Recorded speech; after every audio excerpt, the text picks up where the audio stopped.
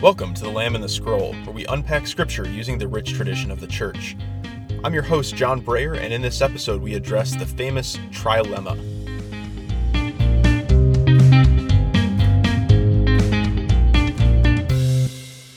In last week's episode, we took a look using biblical evidence to pursue the question, did Jesus claim to be God?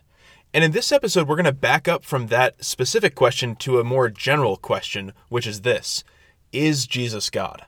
Again, super important question for us to be able to answer. And in this episode, we're going to focus less on one particular passage from Scripture and more on this general question that we need to be able to answer when we think about who Jesus was. Again, last week we established that Jesus clearly claimed to be God. We looked at some of the biblical evidence for that. There's a mountain of evidence. We were able to look at just a small portion of that. And so that's one question. But perhaps it's also important to consider the fact, before we even talk about Jesus claiming to be God, that Jesus existed. And so you could even ask the question, did Jesus exist? Now, this is a fairly simple question to answer. It has definitely an affirmative answer. He certainly did exist. There's a large range of sources, including both biblical sources as well as non-biblical sources. So, for example, there are non-Christian historians in the 1st and 2nd centuries that reference Jesus and his followers, the crucifixion, and these events that we're familiar with from the Gospels. And so there's lots of confirmation that, yes, Jesus did exist. And so for that question, did Jesus exist, we can affirmatively and very confidently say yes. And to be honest, there's very little debate among serious scholars about the existence of Jesus. The next question, which again we addressed last week, was, did he claim to be God? And we established by looking closely at stories from the New Testament, especially reading them in the lens of the Old Testament or in context of the Old Testament, that yes, he claimed to be God. And so since we can say yes, he existed, and yes, he claimed to be God, this basically leaves us with three possibilities of how we can respond to Jesus claiming to be God.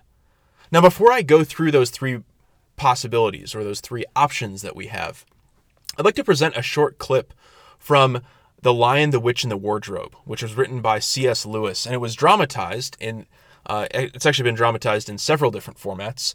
But the clip that I'll share with you is when the older two siblings go to the professor with whom they're living, and they express some concern because their youngest sister, Lucy, claims to have discovered this magical world. And listen closely to his response, because his response to the older two siblings is very similar to how we're going to address this question, is Jesus God? And so he wondered if he could advise us. Because we don't know what to do.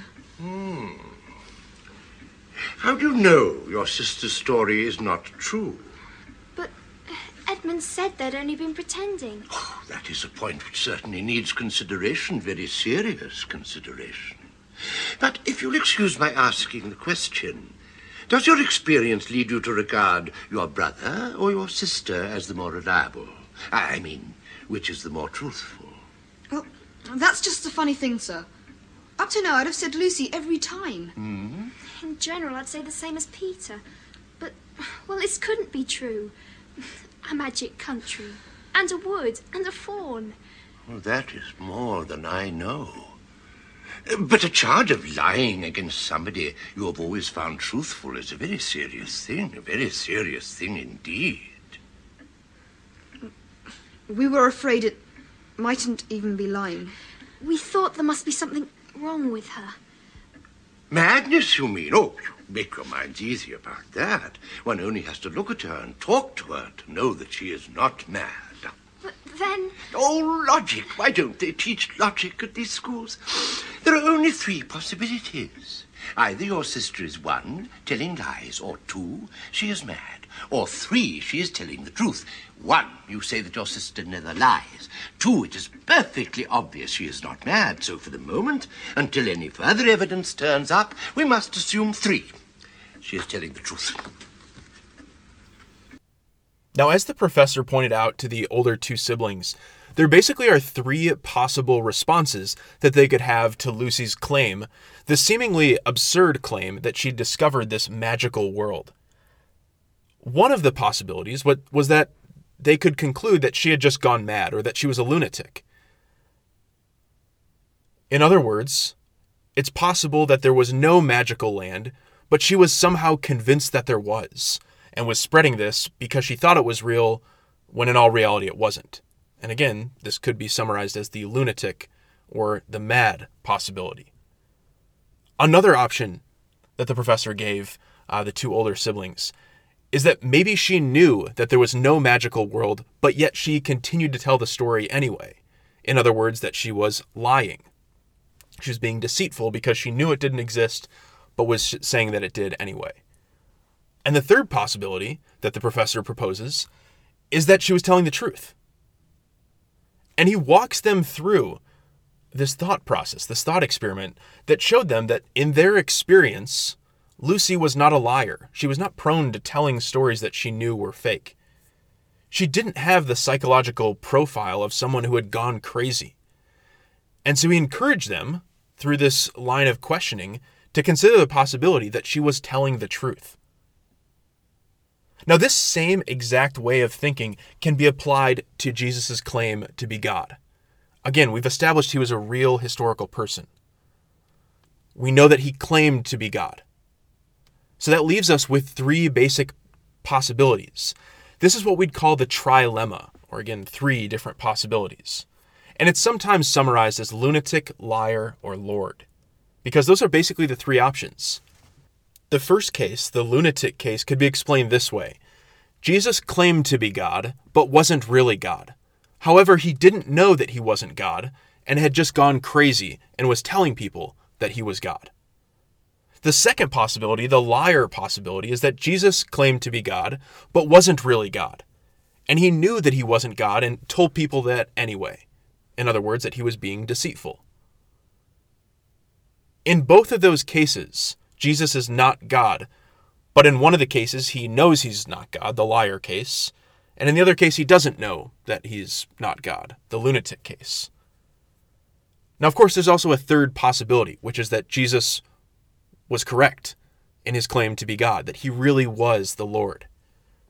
And so this establishes the three basic camps into which we may fall regarding Jesus. There's been an interesting tendency recently to make Jesus into this happy-go-lucky moral guru or teacher. But if he claimed to be God, which again we established last time in the most recent episode, then it's not really fair to view him that way, because that really negates his claims to divinity. It's important for all of us to be able to answer this question, is Jesus God? And again, we have three basic answers. First, he's gone crazy, he's a lunatic. Second, he's a liar. And third, yes, he is the Lord. Now, in the show notes, I'm linking to a book called The Handbook of Catholic Apologetics, which has a couple co-authors, but includes Dr. Peter Kreeft, who I've interviewed on this podcast before. In this book, which is an awesome resource, they go through this trilemma argument, and they basically offer a few rebuttals to the lunatic and liar positions. And I won't go through all of their arguments, but for example, with the lunatic possibility, they point out that Jesus had the wrong psychological profile for someone who would be considered to be a lunatic, or someone who had truly lost his or her mind. They make a similar case in response to the liar possibility, that Jesus, again, did not have the psychological profile of someone who is a habitual liar. They provide several reasons for each of these two possibilities, lunatic or liar, explaining why Jesus would not be accurately considered as a lunatic and would not accurately be considered as a liar, leaving the third, seemingly incredulous claim to be true, that Jesus is the Lord. They conclude their section this way, and I think the writing is brilliant here.